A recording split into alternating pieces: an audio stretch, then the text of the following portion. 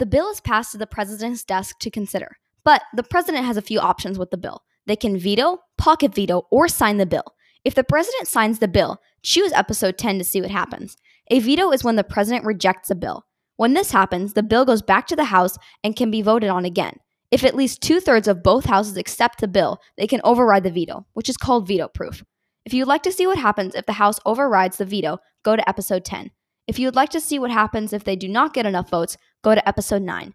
A pocket veto is when the president ignores the bill. If Congress is still in session, the bill automatically becomes a law after 10 days. If Congress is not in session, the bill cannot return to Congress because they are out of session, so it dies.